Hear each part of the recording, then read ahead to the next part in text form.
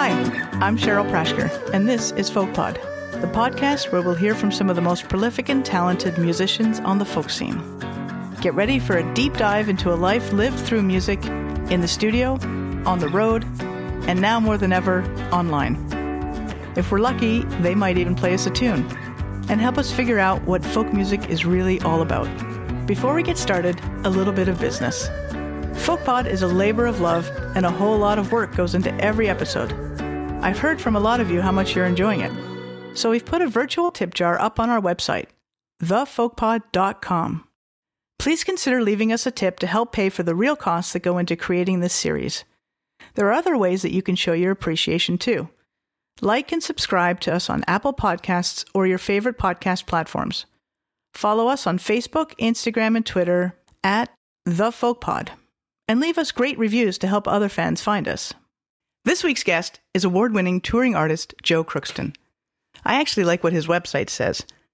Songwriter, guitarist, painter, fiddler, slide player, eco-village member, and believes in all things possible.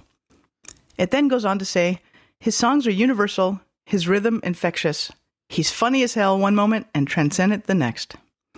I know I've said this before on this show, but you must see Joe in concert, period. Welcome, Joe Crookston. Cheryl Prashker, I love you. It's so good to be with you. It's great to hear your voice. So great to hear your voice. Thank you for being on the show.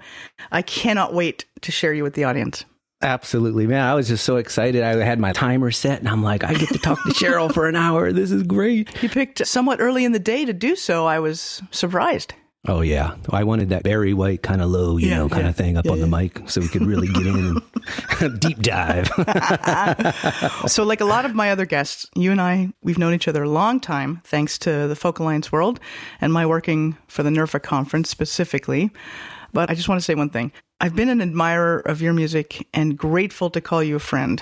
This community is so blessed to have you in it.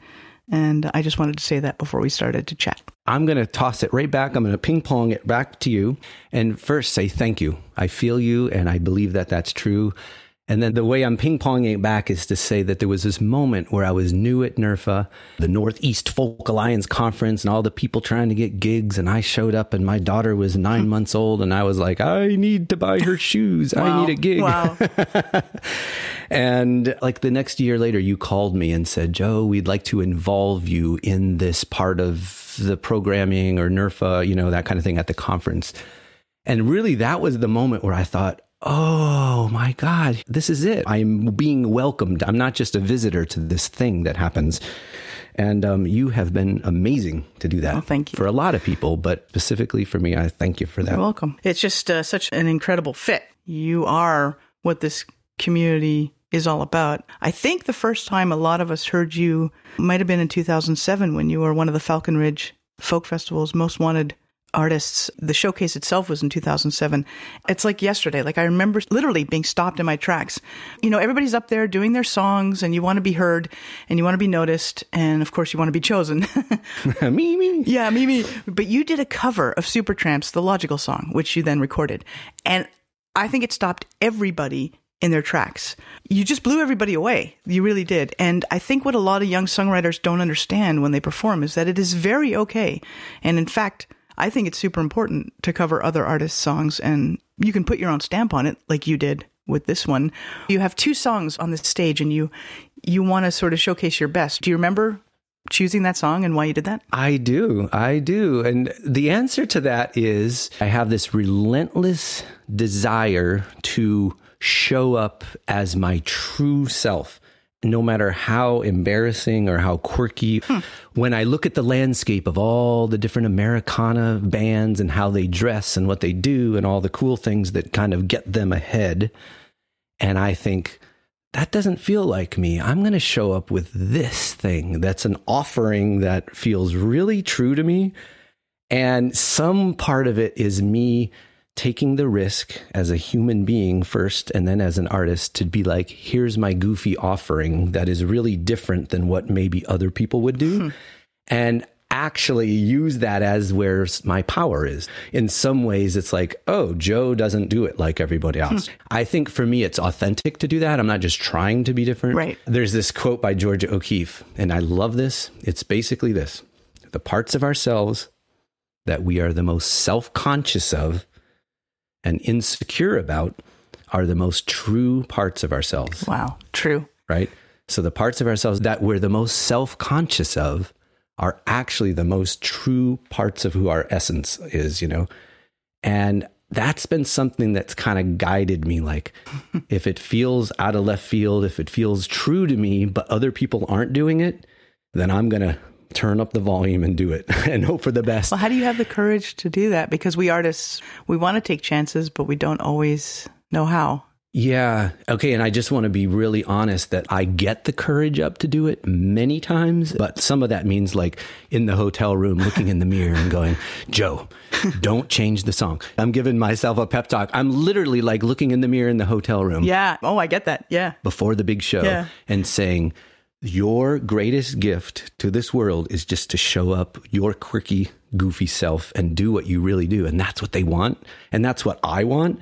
But let me tell you, it's not like, oh yeah, I got this figured out. It's pep talks in the hotel room and backstage and that kind of thing. Sure. I've seen it work enough that I trust it. I've seen it work enough that I'm like, if I hold back and don't do that thing, then I know it will be fine and people will go home.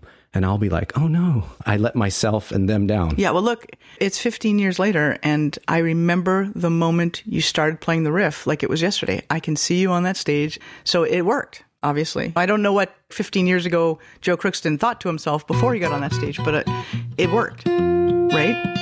Right? Something. Yeah. Yeah, that little riff.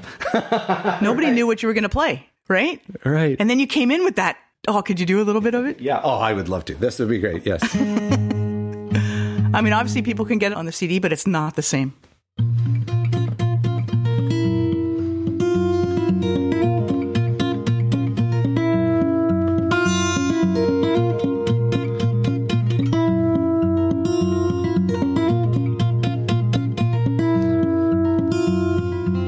Actually, this song is exactly what we're talking about. It's kids in their essence, being totally true to who they are, in their unself-conscious essence. And then they grow up and go to school and they unlearn all of that so that they can fit in to be a normal human being. And what a sad shame. So it's interesting that we're talking about this song. Yeah. When I was young, it seemed that life was so wonderful, a miracle. Oh, it was beautiful, magical. And all the birds in the tree, they'd be singing so happily, joyfully, playfully watching me. And then they send me away to teach me how to be sensible, logical, responsible, practical. And then they showed me a world where I could be so dependable, clinical, intellectual, cynical. And there are times when all the world's asleep and the questions run too deep for such a simple child. Right? And then it goes on and on. Such a beautiful song in terms of just naming that loss of essence of a child. Oh, yeah. And maybe that's what it is. I think I'm trying as a middle-aged guy to go back and uncover and be in my essence because it feels good. And maybe more than that, it feels alive. Oh, man. I am teaching a young kid who's 9 years old. I've been teaching him for 2 years now. Yeah. Teaching him drums. But he wants to learn guitar, so I've been showing him a few chords, and he's got an electric guitar. Yeah. And then all of a sudden he'll sit down and I'll just play a riff and he'll start writing words off the top of his head. Right. And he's go, I got to go get a piece of paper and write it down. Yeah. I'm like, okay, you do that. And then we play it. It becomes like a 40-second song. And then we video it and put it up on YouTube. It's hysterical. Whole other conversation. That's amazing. Isn't it great? But never to derail that or dampen it or to kind of say, oh no, let's keep this in a box here. Yeah. No. Right. Totally the opposite. Even though I'm a classically trained musician now and I come from that, no, you must do it this way. Right. Let's play a scale class. No, this kid is like so free. And the parents are like starting to think that he just doesn't fit in the regular school because it's stopping all this creativity. He has so much creativity. He loves to dance.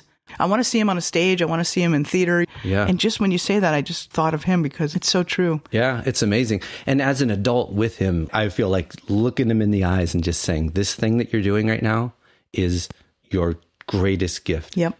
Do whatever you can do in your life to not lose this. Yeah. And don't let other adults tell you not to do, you know what I mean? Yeah, absolutely. Like, look at me, kid. I like that. Yeah. You know, when I was in 7th and 8th grade, there was a lot of trouble in my family during that time. It's like, wow, that's when shit was going down. That was really difficult in my family. Yeah. And now when I go into 7th and 8th grade schools and I'll do a program on like history through song, you know, that kind of thing. I do a lot of residencies at schools. And I feel like one of the best things I can do is look at them in the eyes and say, you're in 7th grade, 8th grade. You are not kids. You have stuff going on at home. You have stuff inside of you that nobody knows.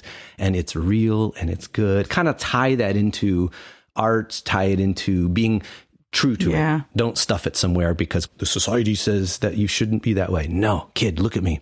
Keep going, you know? Yeah, no kidding. Yeah. Well, society kind of said, older generation of family said to me, well, drumming as a girl is not. Yeah. Yeah, I had that. Did you have that growing up? Yeah, a little bit. How did you respond to it? I kept going. I mean, obviously you responded to it like, watch this. I'm going to become a badass drummer, right? It made me tentative a little bit about it. And maybe I was a little slower than some of my peers in getting to the ultimate place where I wanted to be, but that's okay because I love where I am right now. But I know that you live in Ithaca, New York right now, but I don't remember where you grew up. I grew up in Ohio, so kind of farmland, Ohio. I worked on a dairy farm. Okay. I worked on a raspberry farm. My dad was a roofer, so on weekends I'd go out roofing with him. So in some ways, I really grew up a very sheltered, even though my family dynamics were really kind of messed up and bizarre in a lot of ways. It was still kind of rural Ohio where farming, dairy farming, roofing, kind of physical manual labor in a way. And then my mom was a songwriter, nothing published or anything, but she would write 2 or 3 songs a day, divinely inspired. She would go up into the attic and then come down and unveil her 3 songs. And she was she struggled with mental illness. Yep. We've talked about that a lot, and you shared your stories about her. You even wrote a song, Nazarene. Yeah. Dad coaches baseball, and I am on the team. Mom thinks she's Jesus Christ, the Nazarene. We go to visit her on Tuesdays, go riding in the car, down the hall into the room where the other prophets are. Oh, the rosary, she says, did you see it turn to gold?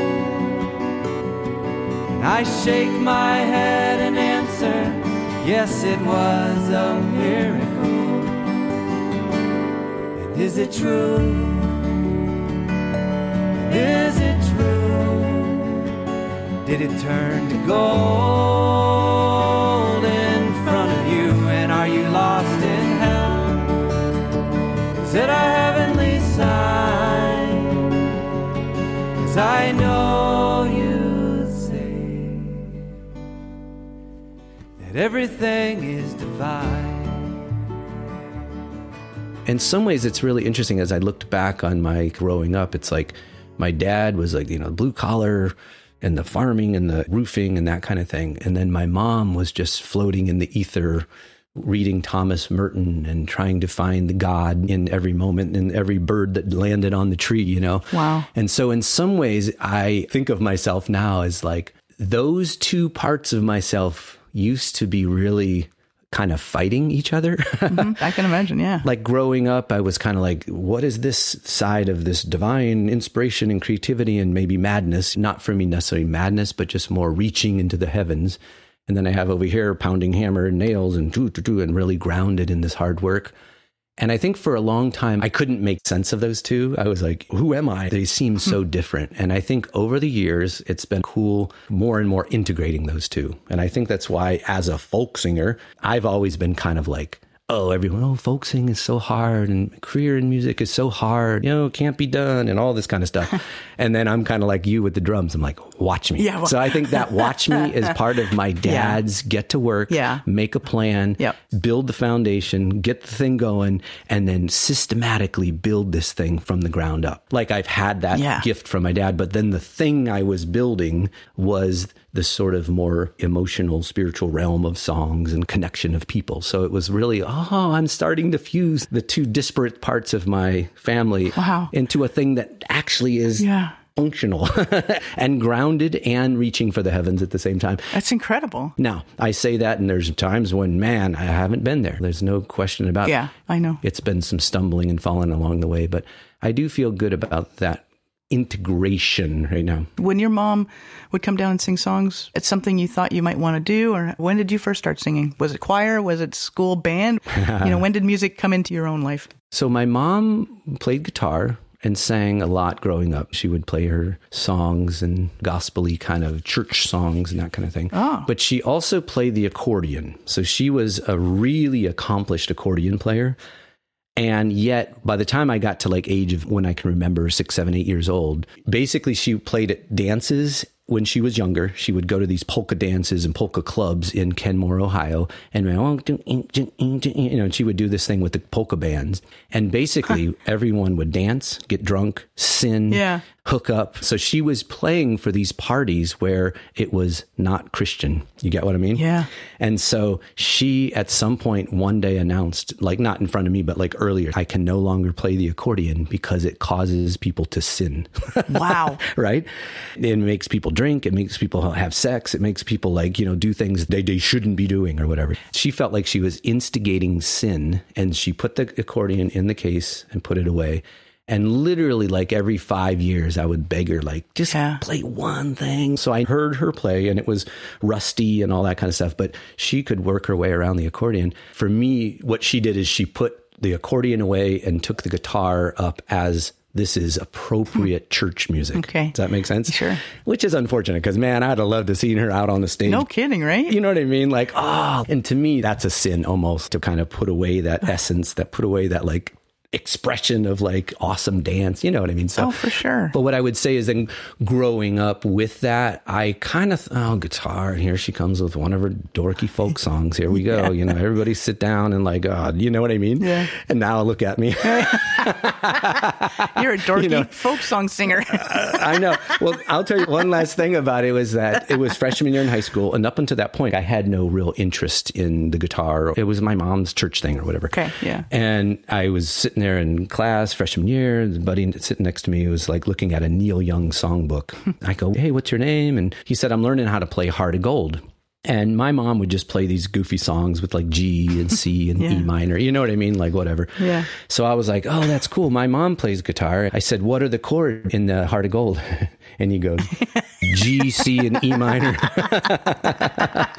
And I was like, are you serious? Like Neil Young is using the same chords as my mom? That was pretty much the moment. I went home and I said, I want to learn. So she showed me an E minor so I could play Heart of Gold by Neil Young. And once I held the guitar and knew a chord, I never looked back. It was just like it was in me, dormant or whatever. And then it just like happened. Yeah. Yeah.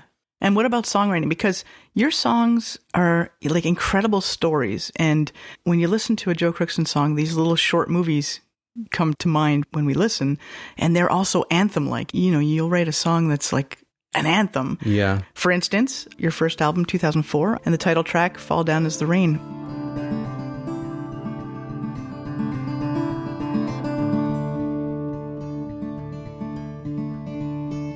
When my life is over and I have gone away, I'm gonna leave this big old world and the trouble and the pain.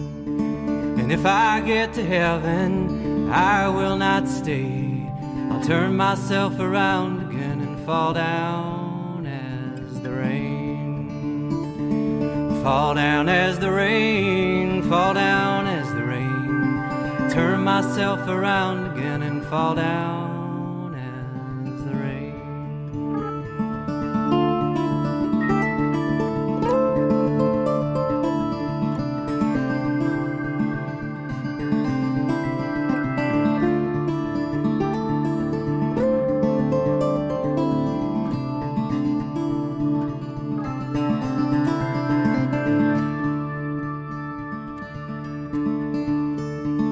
When I finally reach the ground, I'll soak into the side, turn myself around again, come up as goldenrod, come up as goldenrod, come up as goldenrod, turn myself around again, come up as goldenrod, come up as goldenrod, come up as goldenrod, turn myself around again.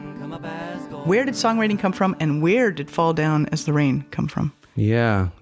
There's a couple questions in there. Yeah. One thing I wanted to say about the story songs and almost like these movie cinematic stories that you can enter into, it kind of goes back to what I was saying about my dad and my mom. It's almost like the craft of going down in your wood shop and chiseling and and honing and shaving and making something in your wood shop. Mm-hmm. I kind of thought about songwriting in the same way. Like I would go into my shop and I would craft and hone and shave and work until I had this crafted piece of gem that didn't have a word wasted. Wow. And in some ways, I think what that taught me to do was to craft and take the time to not just whip something off and think it's awesome, but to like take my time and learn my craft.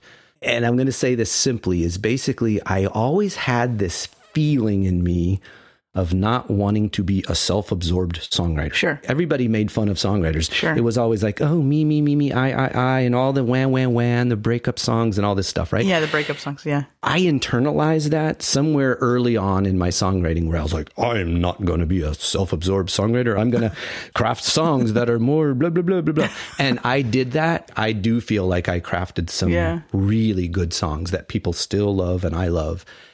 But this gets really personal. I believe for me, as part of my journey as a songwriter, was that those story songs did serve a purpose and they're really powerful and they're well crafted and movies have been made out of them. And yes, they have been good, mm-hmm. but they also served as keeping me at a distance from my own personal story. And I think that somewhere gradually along the line, I became more and more able and willing to be vulnerable and tell my own emotional truth. And I think that that's somewhere where I'm at right now. Like, I think if you get this journey of like, here's all these crafted story songs. Sure. And the music I'm writing right now is truly just coming from Joe and my life and my heart. Wow. And I think that that's where I'm at. And I have to be real with that. And I'm bringing the craft to it. So I know how to craft. Now it's time for me to tell my truth. Right. And these are not going to be wah, self-absorbed, but yeah, they're still stories. It's just that you're willing to share your story. Could I play one for you? Oh, would you? Is this recorded yet? No, it's just brand new. How lucky are we?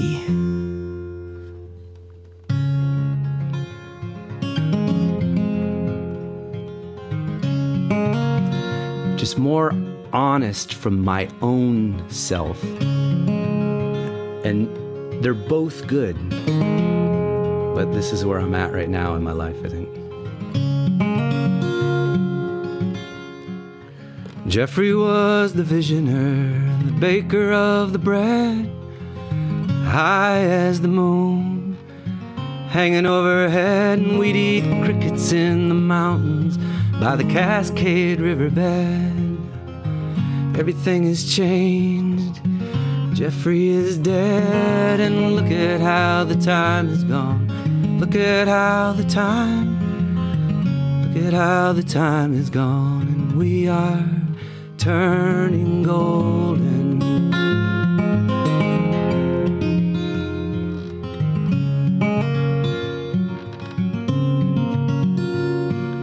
Maria was the sunrise, a Midwestern heart of gold, giving shelter and warmth from the Minnesota cold. And we broke apart in the winter, so I traveled to the coast, and everything has changed now. Maria's just a ghost, and look at how the time is gone. Look at how the time is gone, and we are turning golden.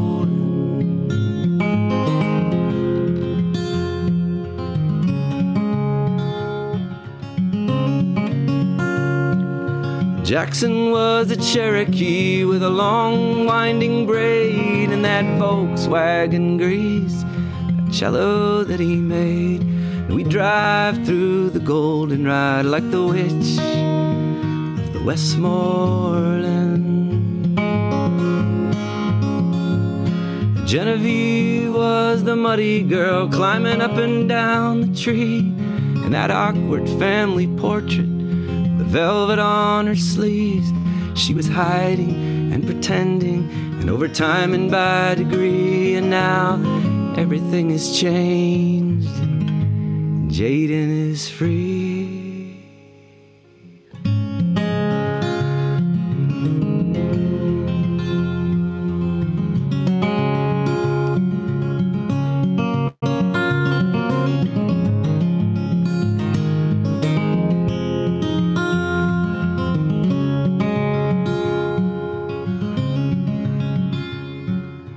And I was just a driver from Cleveland to LaSalle, making lines across America like the crack in the Liberty Bell. And I'd show up with my fingers, and I'd give my heart away. And now everything is golden, and everything has changed.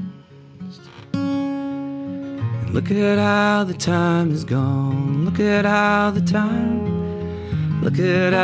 time is gone, and we are turning golden.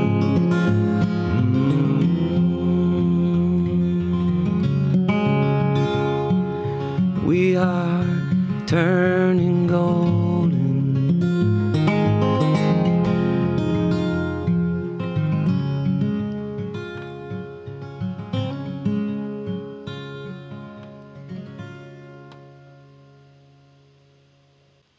Wow, that is stunning.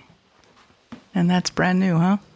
Yeah, that's brand new. I wrote it on piano, so I haven't played it on guitar as much. I think it goes back and forth quite well. Yeah. Oh, my goodness. Yeah, and it feels true. It feels real. When I'm singing it, I'm like, I'm in this song. I'm not telling somebody else's story. I'm telling mine, and it feels good. But you know what? It's still universal. Yeah, that's right. I mean, just like all your songs are universal. That was just something. And beautifully crafted, I might say. Yeah. Yeah. Thank you. Feels good to have new songs and just letting them out. Yeah, I bet. Have you been writing over the last year? Yes, I've been writing. And usually what writing means to me is, like I said, the wood shop, going down and hammering, working on songs. Yep. And now I'm going through a big change in my life, and the pandemic has been both beautiful for me and very hard in all the ways that are probably familiar to everybody who's been affected by it in different ways. But I'd say for me, losing all my work and my expression and my energy, like in a way, I like expressing energy, and that kind of helps me stay free, stay open, and not being able to play shows at first was really difficult. This is sabbatical, man. I'm going to go in. Yeah. I'm going to learn stuff. I got my studio set up. I was like Logic Pro. I was really digging into master bus compression, sequencers, and like I really delve in, and I took lessons for 7 months from a guy in Nashville, just like Wow. how to do this. Dude. And I really looked forward to it. Every Monday I would do that kind of thing. And The other part of it would be the Enneagram is something that I'm really into. It's just kind of like a personality map, sort of this ancient way of looking at your personality and seeing what motivates us, what motivates different characters. And one of the things I'll just say for myself is I am the type of person who just very open and very vulnerable in a way, but it feels really true. And I can say it without much emotion in it. Wow. There's all these levels of why do I play music? Why do I get on stage? Why do I get out there? And what am I looking for? And there was this moment where I started telling this hilarious story on stage about how I've played 2,000 shows in my life. And I realized that my dad had never come to a show before, played 2,000 times and he'd never shown up, you know? Wow. Really? And there was this point about a year ago where I was like, I want my dad to come to a show before he dies. I used to make this joke about it and laugh and haha, and then he'd come and blah, blah, blah. You know, it was like part of my stage banter, you know. Right. Your shtick. And it was funny and people loved it. But then I'd be driving home and I was thinking, 2,000 shows and your dad never comes to a show? That's sad. Right. Like, and instead of it being a hilarious story, I really got in touch with like, oh man. And then that led me to trying to be amazing to win someone's love. You know, it led me to that idea of how do any of us try really hard to be dazzling, to do things that are great, to kind of show up awesome so that people love you, so that people value you or see your worth. Right.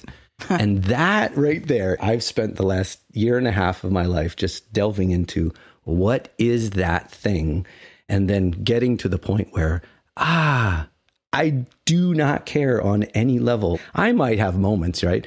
But I think for me, what it is almost, here I am, take it or leave it, don't care. I don't have to try so hard. And there's something about that that's been kind of freeing for me in this year. Freeing, right? It's like freed me from like, oh, if people don't like it, they don't accept me, they don't think I'm cool, they don't like the songs, I don't give a shit. It's just amazing. Yeah. It's the opposite, though. I understand the whole thing about wanting family and all that stuff, but what you give to the audience is so big and so important and so large and so meaningful to the people who are sitting there, whether they've seen you 100 times or whether they've seen you for the first time. It's important. What you do is important. And we've missed being on stage, but the audience, this is a big part of who they are, is seeing the musicians and the artists that they love. And that was taken away from them. Yes. And it's just as hard, I think, on them as it has been on us. I really like what you're saying. I finally came to grips with the fact that we do this because we get so much out of it, but what we're giving to the audience is bigger than anything. That's the joy I get out of it, is what we bring to the audience. And like I said, your stories, and I wanted to talk about a few songs. Like, for instance, you've talked about your dad being a carpenter, and I know that the song Hands, Metal, and Wood is sort of a historical song for your family. Can you explain the story behind that song? Yeah. That's an older song. And I would say that definitely comes from that place of very well crafted. And definitely the hammer in there is that my dad grew up roofing the Crookston family. So if you go to Ohio and, you know, Crookston and Crookston Supply, there's like the big warehouse, you know, in Akron, Ohio. And that's basically where everybody buys their shingles and roofing, you know, that kind of thing. And growing up, I was there every Saturday. And my great-grandfather had the patent and invented the roofing hammer. So it's like there's a wooden handle with the square head on it, like a tic-tac-toe board across it. Right. So you hit the nail, and then if you flip it over, there's a blade that slides out. This is kind of a detail, but the roofing hammer does three things. It hits a nail in, it cuts the tabs of the shingles, and it measures how far it needs to be. And it used to be that you'd have three tools. You'd have a hammer, a blade, and a measuring stick. And then you would do all three of those. And then he combined them into one tool. Right. And then has a patent. So I collect them now. It's a little bit of a family claim to fame that there's a little diamond shape on the wooden, like they're made of ash. Ash wood is what baseball bats are made out of and what hammer handles are made out of. And so you have this diamond, and then in the diamond is AJC, and that stands for Anthony Joseph Crookston. It's awesome. I love the story. I go to Ohio to a flea market or something, and I'm like, oh, you got any? And I try to find them, and I have, I think, 7 of them. You know, I found them, or people give them to me or whatever like that. So, oh, I didn't know that. The story behind that song really comes out of like roofing with my dad. You know, the story I just said about him not coming. Right. That's hard. Yeah. And then the part of it where I'm like, oh, I got this great work ethic from my dad. You show up, you work the tools, you take pride in what you're doing, that kind of thing. So I think that song, Hands, Metal, and Wood, is just very much about a father handing down the work ethic. Yeah, yeah. And it's like he's showing me how to use nails and wood and hammer and do. And you use the guitar. I mean, I use wood and steel, and so it ends up being like, oh, this is the form now that it's taken. It's a different kind of steel and wood. Hey son, here's how it's done. You get a good grip and don't let it slip. You aim for the nail and not your thumb. And it's like I said with the hammerhead, you gotta hit it to get it if it's gonna stand up firm. You give it some time and I know you'll learn to use your hands and metal and wood. Your hands and metal and wood. These skills I am giving can earn you a living, but I'd never tell you what to do or what I think you should. But I'll teach you how to use your hands and metal and wood. It's an incredible song, folks. Got to check that out. Yeah, thanks. Another song that, if you wouldn't mind telling the audience, because we will have some new people who never heard of you before or your music, and I know we're going back in time, but the title track of Abel Baker, Charlie and Dog, to me is one of the most incredible songs and moving stories. So if you could share that. Yeah, Abel Baker. One, I always like really weird titles because I think weird titles make people lean in, right? Yep. So my second record was called Abel Baker, Charlie and Dog. And I showed it to some people and they were like, what? That's such a weird name. You know, name it Blessings from the Road or something like that. Right. And I'm like, no. Abel Baker, Charlie and Dog. It begs a question, right? Yeah. You can't look at that and go, what? And so I like that. I'm always looking for things that kind of make people lean in and then inquire about it. Yeah. So Abel Baker, Charlie and Dog, basically the song, it's a true story. My grandfather, Joe Gannap, he lived until he was 98 years old. He was in World War II. He was based in the South Pacific on Tinian Island, and he was a Seabee in the construction battalion. And him and his battalion guys built 4 runways on Tinian Island in the South Pacific. And runway Abel, which was the first A, B, C, D, that's the Abel Baker, Charlie and Dog. Runway Abel is the runway that the Enola Gay took off from when it flew over Hiroshima to drop Little Boy. And so my grandfather just never talked about it. I didn't know much about the war. He was kind of forbidden. They were told never to talk about it. But when he was 96 years old at home in Ohio, he started telling me all these stories about basically being in World War II, building the runway, how they had no idea. They had no idea what they were doing or why would they build 4 runways that were the longest runways in the history of aviation. And on August 6th, they found out. They had no idea. Enola Gay took off from, it flew over Hiroshima, dropped the bomb and came right back. And then the word was spread. Oh, that's why we built these runways. A little bit of detail about the writing of the song. I started writing it from the place of my grandpa Joe, Yeah. kind of like that. Joe. Yeah. Joe was telling his story, right? And he did this and then that happened and it wasn't going anywhere. I was like, oh, this is not working, you know? And I do this a lot. This is very common for me with my story songs is to go, stop being the narrator and telling someone else's story and then become the character. And from first person, let my grandfather be the narrator. So it starts, my baby girl was born in 1943, the year before the Navy shipped me out and overseas. And so I held her and kissed her, and I said my goodbyes, leaving Virginia with 1,000 other guys, leaving Virginia in the South Pacific beneath the blistering sun. On Tinian Island there was work to be done. 4,000 Navy Seabees on the ground, crushing up coral and packing it down, crushing and packing it down. and they never told us, forbidden to ask. They handed down the orders, and we finished the task. We never knew what the runways were for, and they said our job would be the one to end the war. So it's from the perspective of my grandfather singing it, and as soon as I let him be the narrator and sang it from, in a sense, first person, him being the narrator, it just flowed out. And the diggers and the cranes and my battalion guys, we paved the way to the Japanese skies. 8,500 feet made of coral and clay, and we built them all in just 53 days.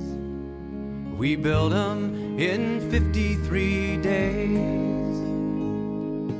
They never told us, forbidden to ask. They handed down the orders, we finished the task. We never knew what the runways were for. They said our job would be the one to end the war.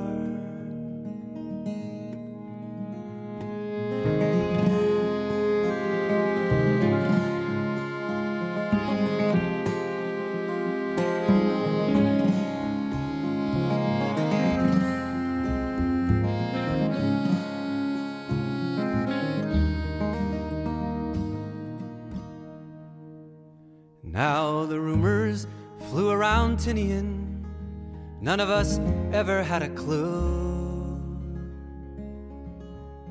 what Enola Gay and Little Boy would do. And in the early August heat,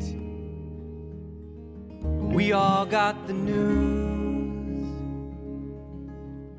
that the runways we built were the runways they used.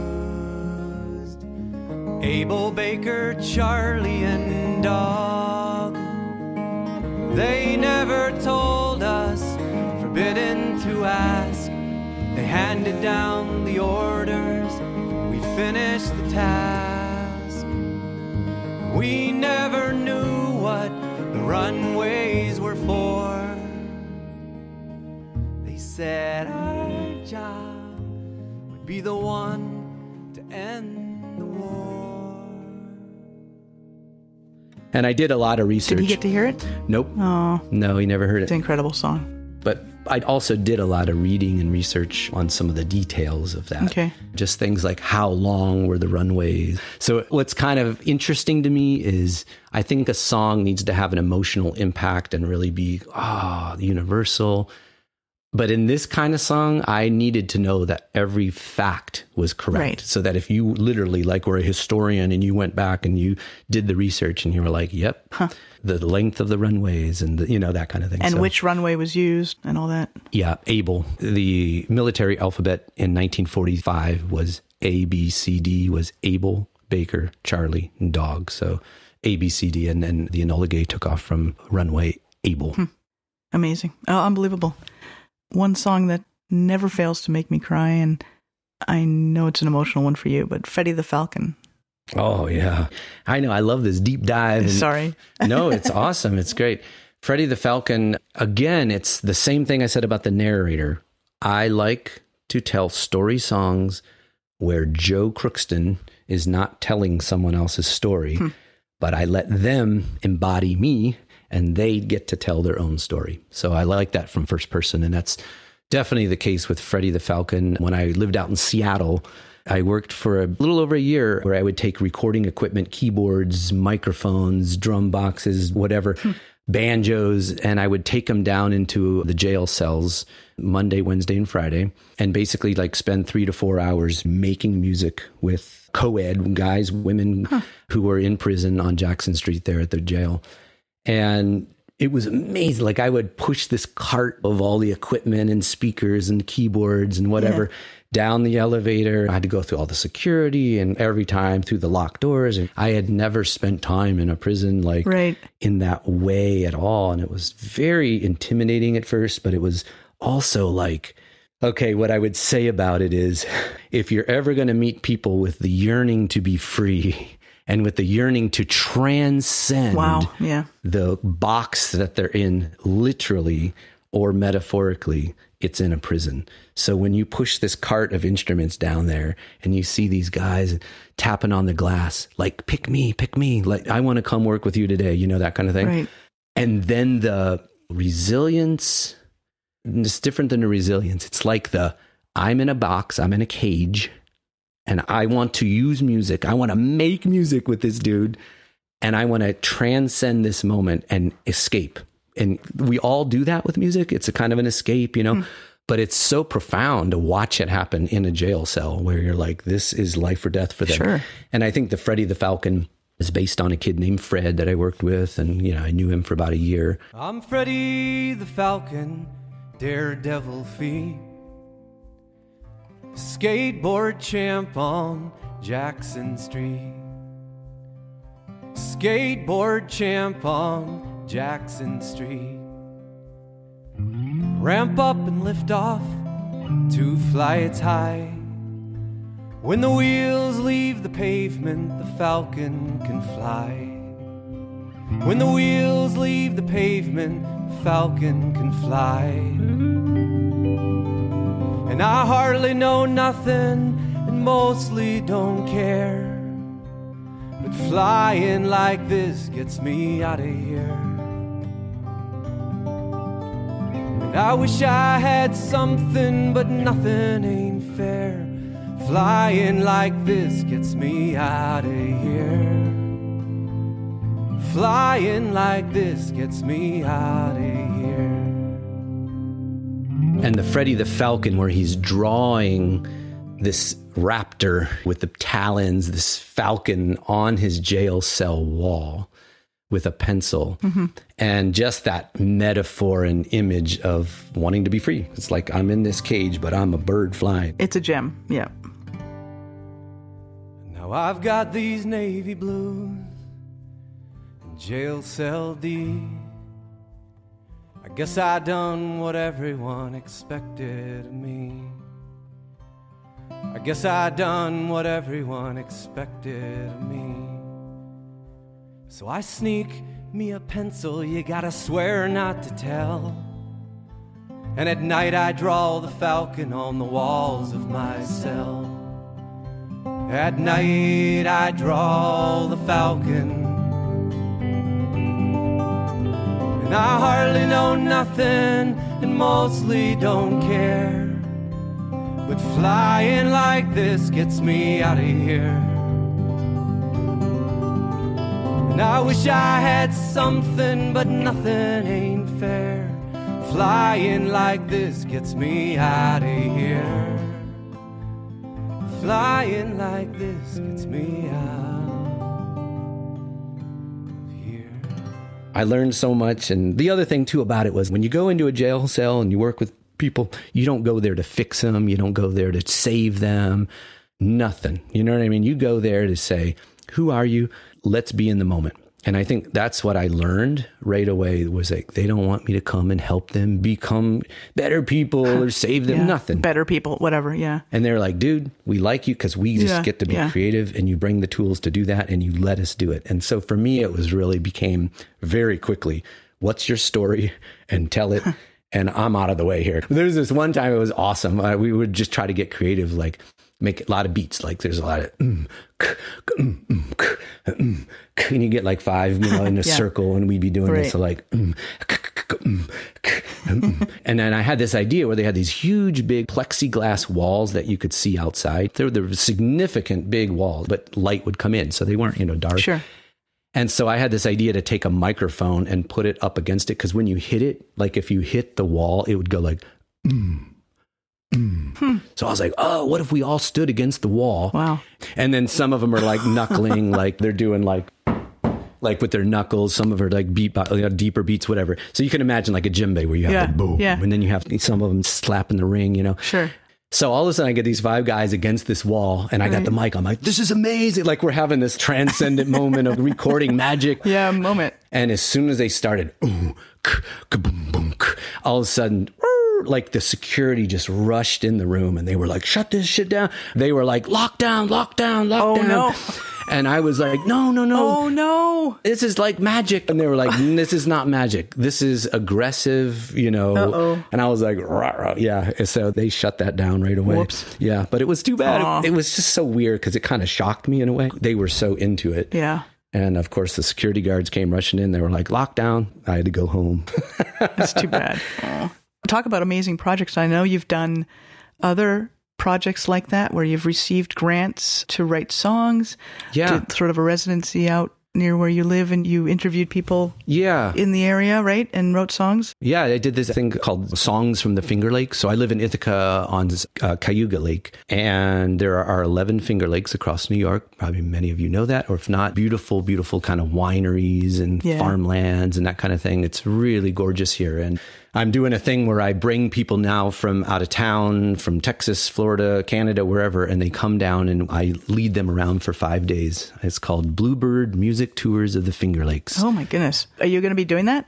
Well, I had 4 of them lined up. 2020, they got canceled because of the pandemic, but now I have my first one in the end of September. So I have 18 people coming. We're going to spend 5 days together. You've toured Ireland. You've done that. Yeah, I'm kind of basing it around the Ireland tours. So the thing about the Finger Lakes, as it relates to the project you were mentioning, is it was kind of like, what do I want to be when I grow up? Oh, I want to be Woody Guthrie.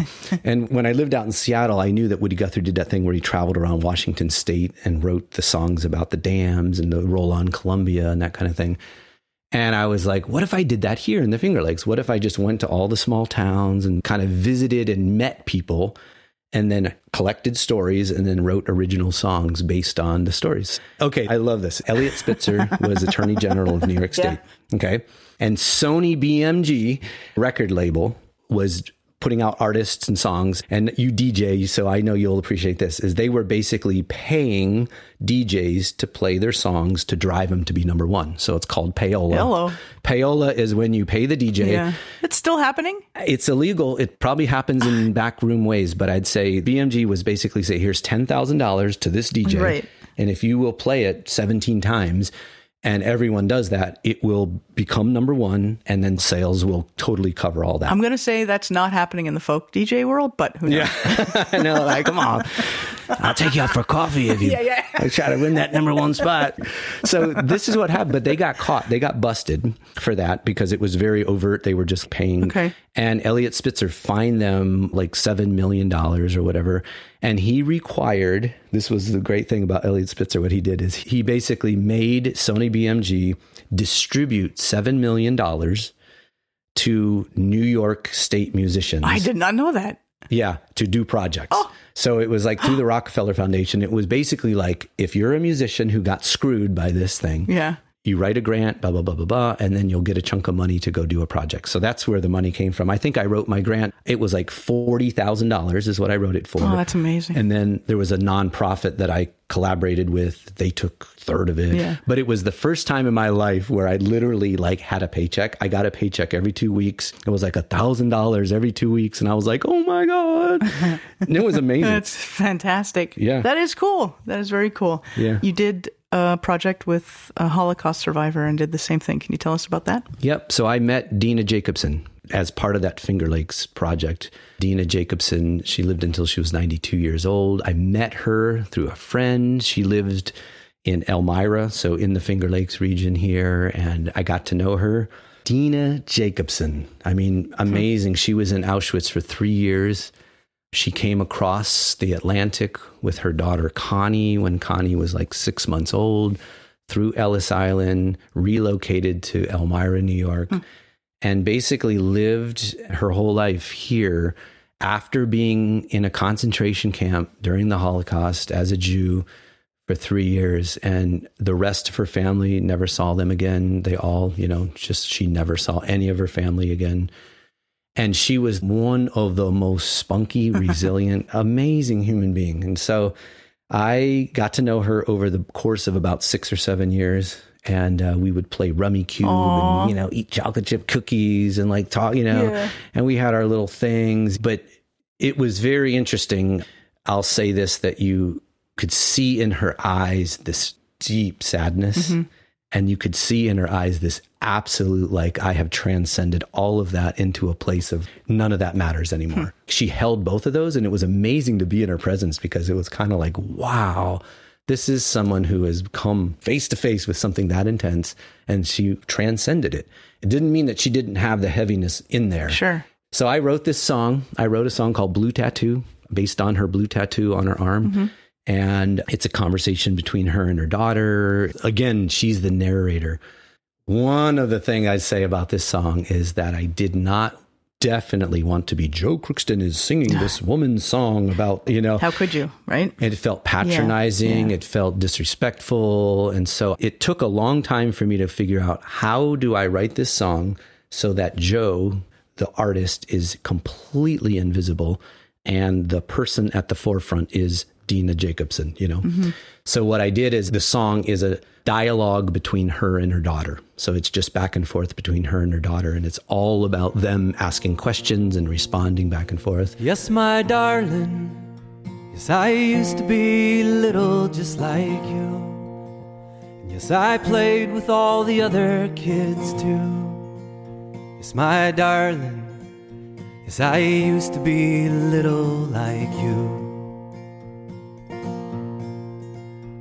Well, darling, in a Polish town halfway around the world is where I lived when I was just a girl. On a farm in a Polish town halfway around the world. And I had you and a strong will. We made our home in these New York hills. You sailed with me, I sailed with you. With a leather suitcase, everything was new.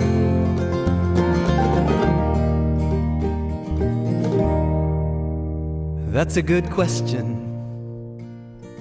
We sailed to America because there was a war. And when you're older, I promise I'll tell you more.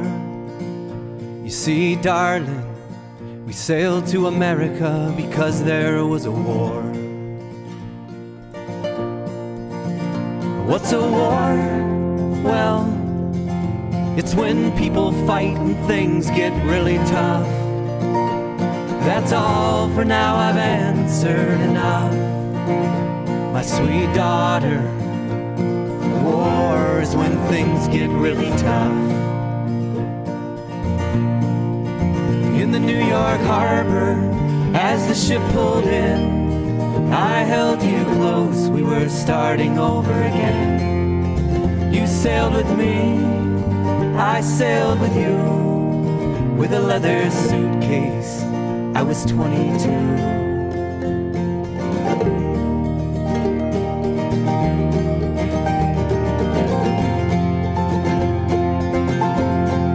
Yes, I had a family,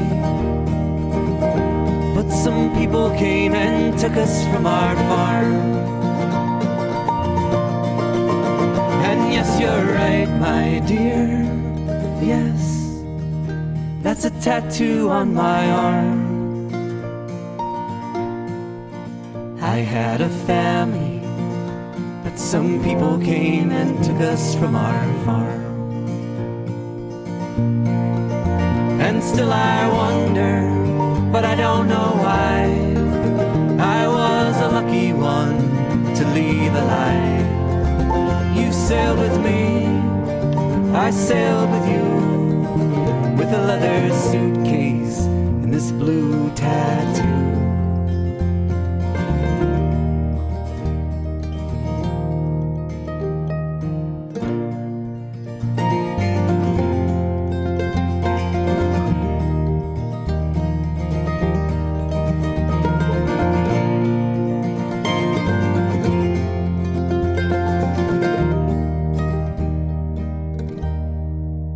Darling, please no more questions for today.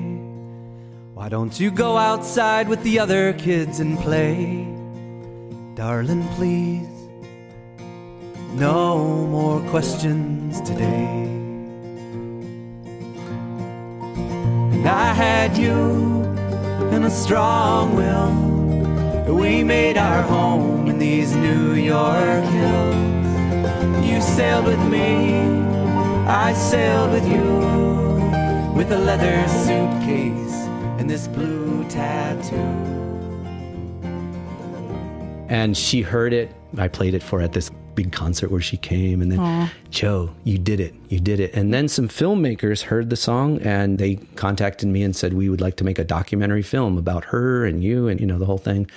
So they spent about 3.5 years making the film.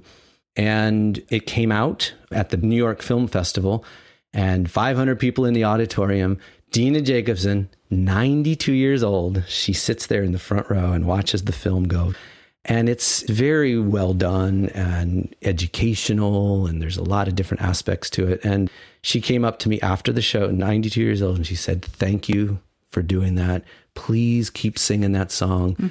And then she said, I think I'm done telling my story now. This is going to go on and you tell my story. And she said, I think I'm done. I'm going to go on a Thursday.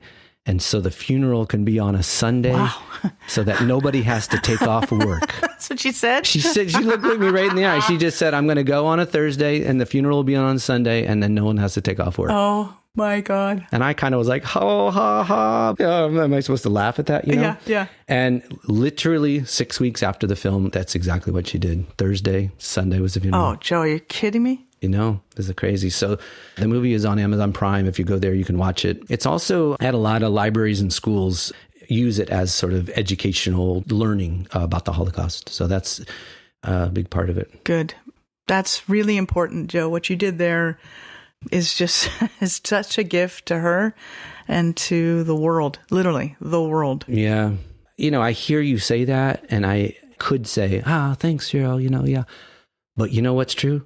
You're totally right. Yeah, no, it's important. I own that so deeply. I go into schools and I look in there and I say, this story, the depth, the humanness of the Holocaust and what that means. And I finish and I drive home and I say, Joe, you midwifed something into this world that really mattered, and like, I'm not trying to pretend to be, oh, thanks, Cheryl, No. I'm like, no, I feel that. I'm like, thank you, God, for bringing that to me and then letting me midwife it out into the world. It's important. I have a 90-year-old cousin who is still doing that, who was a child survivor of the Holocaust. Wow. Still alive. Yep. He's still alive. Very few left. He recently had a fall, and so he has slowed down in the last few months. But up until a few months ago, he was still going into schools. Wow. As of a couple of years ago or a year ago, he was still going on the March of the Living with students to Poland. Wow. And he wrote a book as well. And those people are soon not going to be able to keep going into schools. And so to pass the torch to somebody like you, or you grab the torch, it's so important. So I thank you on behalf of my family. You're welcome. It means so much to me. And just like the footage of her in the film, close-ups of her eyes and talking and her wrinkles and her spunk and her choking up and getting teary-eyed, that footage is there. You can feel her. And I'm like, wow. There are very few left, Holocaust survivors left. So who are you talking about? My cousin, Sydney Zoltak. Yeah, Sydney Zoltak, yeah. Zoltak. And the book, My Silent Pledge, is available on Amazon as well. Wow. What's fascinating is that I guess he was about, I'd say from 11 to 14, let's say. I might be off a year. He remembers what life was like before the war. So a lot of the book is actually talking about what Poland was like before the war, which you never really get for Jewish people in the small towns. Right. And you don't really get a sense of that joy and all that was good there. And then, of course, it goes on to talk about his experiences through the war. And so his mother and my grandmother were twins. Okay. So we have a pretty deep bond. Yep. And he was still going to schools and talking to kids. Yeah. He did a podcast literally 4 months ago. He did a podcast with a student. Oh, and the student was asking, incredible questions. Wow. And he was answering her like she was an adult. Like he was not holding anything back because she asked them. Yeah, that's amazing. Yeah. But you're capturing video, podcast, audio, the story. I think that's what means so much to me, is that if Dina had come and gone and there was no documentation or sort of legacy of her being able to tell her own story, I'm like, make sure to have that. That's important. We have that. Yeah. You know, this is a little different. Like it veers this conversation off a little bit. Sure. I love everything we're talking about. We could go on for days and days. You know, there's something about the last few years just listening to a lot of podcasts about a lot of different things, a lot of different topics, whether it's audio engineering, whether it's psychology, whether it's trauma healing, whatever it is. Sure. And something I've really noticed is that as a performer, like we get on stage in front of a group of people, and I think there's often been an expectation that you better put on a show. This better be a fun night out for the people. Do you know what I mean? Yeah, yeah. And that is true. Like, I'm not denying that. But I think more and more what I noticed was I was glossing over some of the essence and depth of what I wanted to bring out, because I wanted to keep the show fun. Mm-hmm. Don't get too serious. Don't bum them out. Yeah, don't bum them out. And I think there's a difference between deep diving into an awesome topic that you can really be engaged with, that has some humor with it and all that. Sure. As opposed to bumming them out. Yeah. I think there's a very, very big difference between those two things. And I think that I've been really trusting more that our conversation today doesn't have to be a comedy show and just be like, ha, and then people are like, woo, you know? Yeah, you're right. You're right. People are willing to go into the stories and learn and kind of go, that was cool. That was something new for me. Or I liked hearing that. Or what I like is like, that made me resonate something in myself. So I think in a way, I'm just trying to be less afraid of going down, scuba diving deeper and staying there for a while instead of needing to kind of like swim across the surface more, you know? Yeah. Oh man. That's why I've loved this chat. A lot of the chats we've had, we've done a lot of laughing and a lot of giggling, and those have been great. This last hour has just gone by so quick. I have a question I have to ask you because it's one of the questions I've been thinking about. Okay. Yeah. And, you know, I don't know if you want to share this with the audience, but you have a daughter, and I would like to know what it's been like raising a daughter while being a traveling musician. Absolutely amazing. I'll start with this morning. Okay. And I'm going to say this because I'm talking about my daughter. I'm going to just say this out loud. My wife and I are separating, and that's been a thing that I've been going through just in the last month. I'm okay and I'm good. And what I would even say with that is that it's her exploring same-sex relationships and that kind of thing.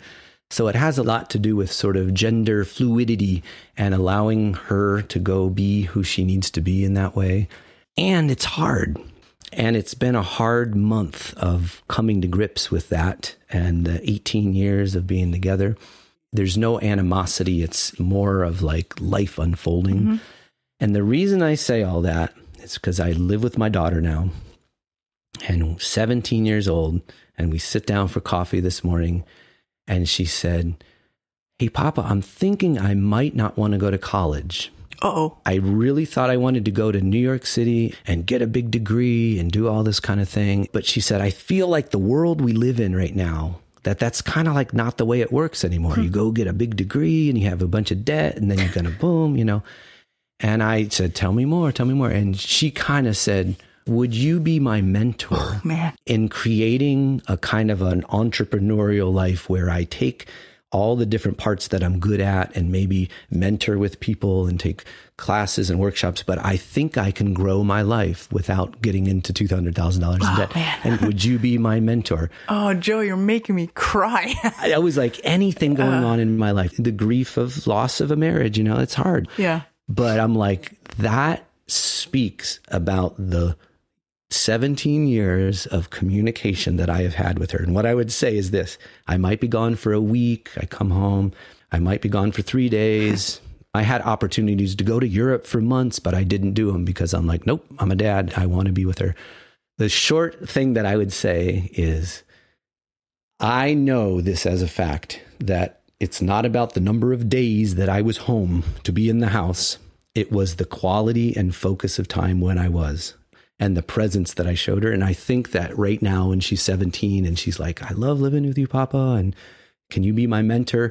I'm like, boom, I did it. I did what I needed to do. Yeah, that's incredible. I would say, when she was like 10, I'd say, Josie, I travel a lot for music. Do you think that makes us not close as we could be?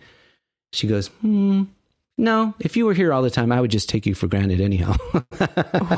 There you go. And then she goes, when you're here, you're totally here and you tell the truth or whatever, something like that. And I was like, boom. And I checked in with her a number of times over the years to say that. Sure. Damn, she's amazing. What a great gift to each other. Yeah. If you can do this and she can maybe travel with you or go and do things and take workshops and travel. Yep. I think that's so important. And she may decide to go back to school later on, but doesn't matter. Doesn't matter. I think a lot of people, and obviously all of us, are realizing that life is short. And I think the kids are now realizing that.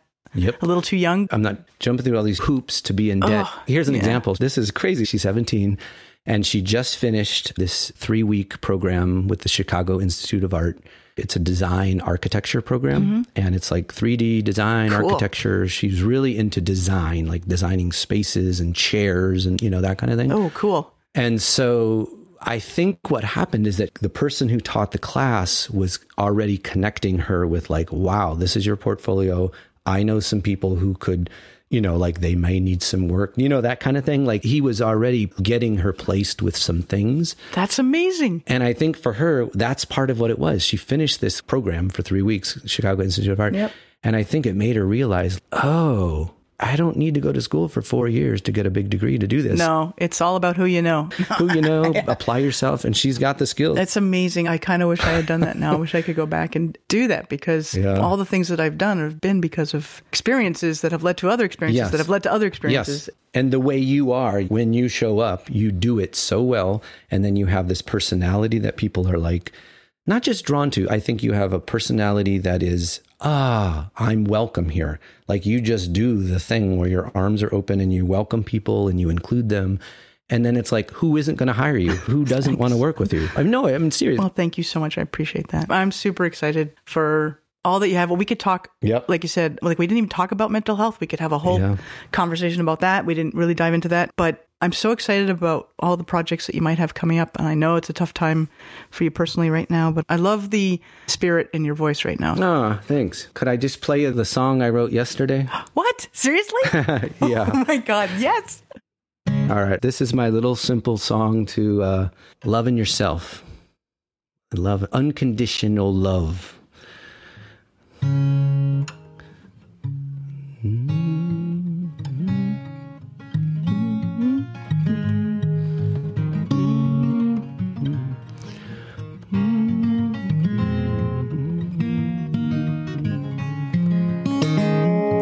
Would you love me if I was strong? Would you love me if I was afraid? When I'm crazy and I'm nervous and I talk too much, would you love me if I had nothing to say? Would you celebrate when I'm at my best?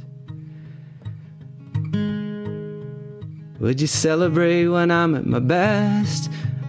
And still love me when I'm just okay? When I'm lazy and amazing and I drank too much, would you love me anyway? Would you love me when I'm looking hot?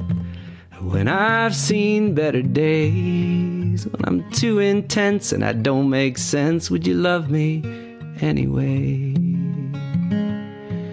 Would you love me if my back went out?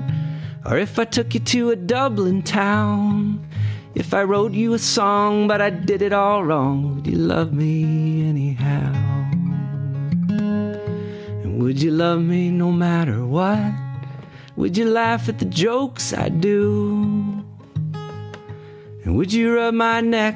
And would you connect? 'Cause that's the way that I'm gonna love you. Would you love me if I was strong? Would you love me if I was afraid? When I'm crazy and I'm nervous and I talk too much, would you love me if I had nothing to say? Joe Crookston, hot off the press, literally. That's beautiful.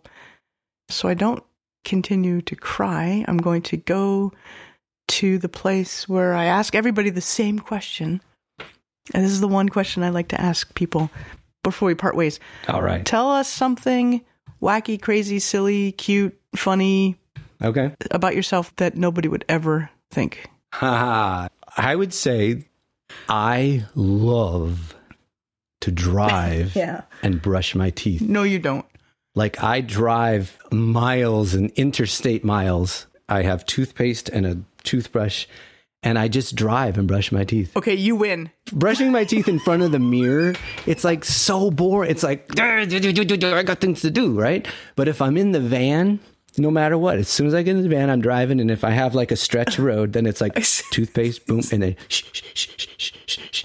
And I can really like work it and kind of get into it and like up in there and like awesome. 17 miles later, I'm like, now that is a brush. Feels complete. I love it. Oh, man. That took a lot of guts to share that with us. It really did. I have to say, that was awesome. You asked. There you go. Yeah, I asked. So sometimes you get in my van, you're like, what's with the toiletry? What was the mint? What's with the toiletry section over there? Joe Crookston, how can we find you on the interweb? Oh, yes. You can find me at joecrookston.com, and that's CROOKSTON, joecrookston.com. Any other social media, cool places where the kids hang out? Yeah, I got Joe Crookston on Instagram, and I have Joe Crookston Milagrito Records. Ooh. Milagrito Records is my record company, and Milagrito means little miracle in Spanish. So Joe Crookston Milagrito Records, yeah. The other thing, I'm just going to say this, and you're going to find this or whatever right now, but I have a website that I'm building right now, which is called bluebirdmusictours.com. And basically what I would say is if you're interested in hanging out for 5 days in the Finger Lakes with awesome lodging and food and women's rights stuff and indigenous people's history, and you want to come down here and hang out, I will sing for you every day. We have concerts. That's Bluebird Music Tours. Oh. And if you look that up, then you can come and be with me. I will. I don't know about everybody else, but I will. Yeah, come on. We didn't even talk about your art, so we're going to have you back on the show to just talk about all kinds of stuff like that, because you're an incredible painter, visual artist, and all that stuff. So there's a lot of stuff going on. I love the fact that you're doing these tours, because like I said, I know you've done tours to Ireland. I know people who have gone on a few of those with you, and they've been very successful, but I love that you're doing it literally right at home. Yeah, I realize, you know what? My backyard is a destination of total gorgeous, amazing culture and food. And like I said, the Women's Rights Museum and the Haudenosaunee Indigenous Peoples History. So I'm really trying to tie it in. So it's not like a wine tour where everyone gets drunk too much. Sure. Right. So there's going to be some of that, but it's deeper. Yeah. It's a deep dive into culture in the Finger Lakes. Yeah. Oh, I'm excited about that. I will continue to share it with our audiences when you get more information about it. Okay. Let us know. Thank you so much for taking the time. Thank Josie for letting us borrow you for a few hours. Absolutely. And thank you so much for chatting with me, letting me catch up with you, and sharing yourself with the audience. Really appreciate it. Absolutely. And I just loved it, and it feels good. You know, there's something too about not being with people for a long time in the ways that we love it. Mm-hmm. Sometimes I'm like, oh God, I need to be alone. Too much talking, blah, blah, blah, blah, blah. Right? Sure. And right now it feels totally opposite. Like, here I am with a good friend, and yes, I'm here. So I loved it, and I can't wait to listen to it. And also check out all the other ones too. I look forward to hearing more podcasts with other people on it. So thanks, Cheryl. Really. Thank you so much. You've been listening to Folk Pod with Joe Crookston. Look at how the time is gone. Look at how the time is gone, and we are turning golden. That sounds amazing. Perfect mix. Yeah, I think it's good. Good. All right, great. You know, I would say if that's the volume you're going to hit, then great. If there are parts where you reach further, then we may need to take it down a little bit, but if this is it, then I think you're good. And I could back off a hair when I do that. When I do my my Ozzy Osbourne bridge, I'll back off several feet when I hit the tripler, the vocal tripler. No, it's good. Fuck this folk shit. Oh, Shauna, that's the ending right there. That's it. She didn't hear it. I'm when she wearing hears the only it- headphones. I know, but when she hears that, oh, that is awesome. And we're going to wrap it up here with Joe. Well, any last words, Joe? Yeah. Fuck this folk This shit. folk shit. FolkPod is a production of Long Story Short with me, Cheryl Prashker, your host, producer, and lead schmoozer, and Shauna Boniface, creator, producer, and editor. Like and subscribe to FolkPod wherever you get your podcasts, and please give us 5 stars on iTunes. It really helps raise our profile for more listeners. Catch us on Instagram, Twitter, and Facebook at The FolkPod. Thanks for listening, and hope to see you next time.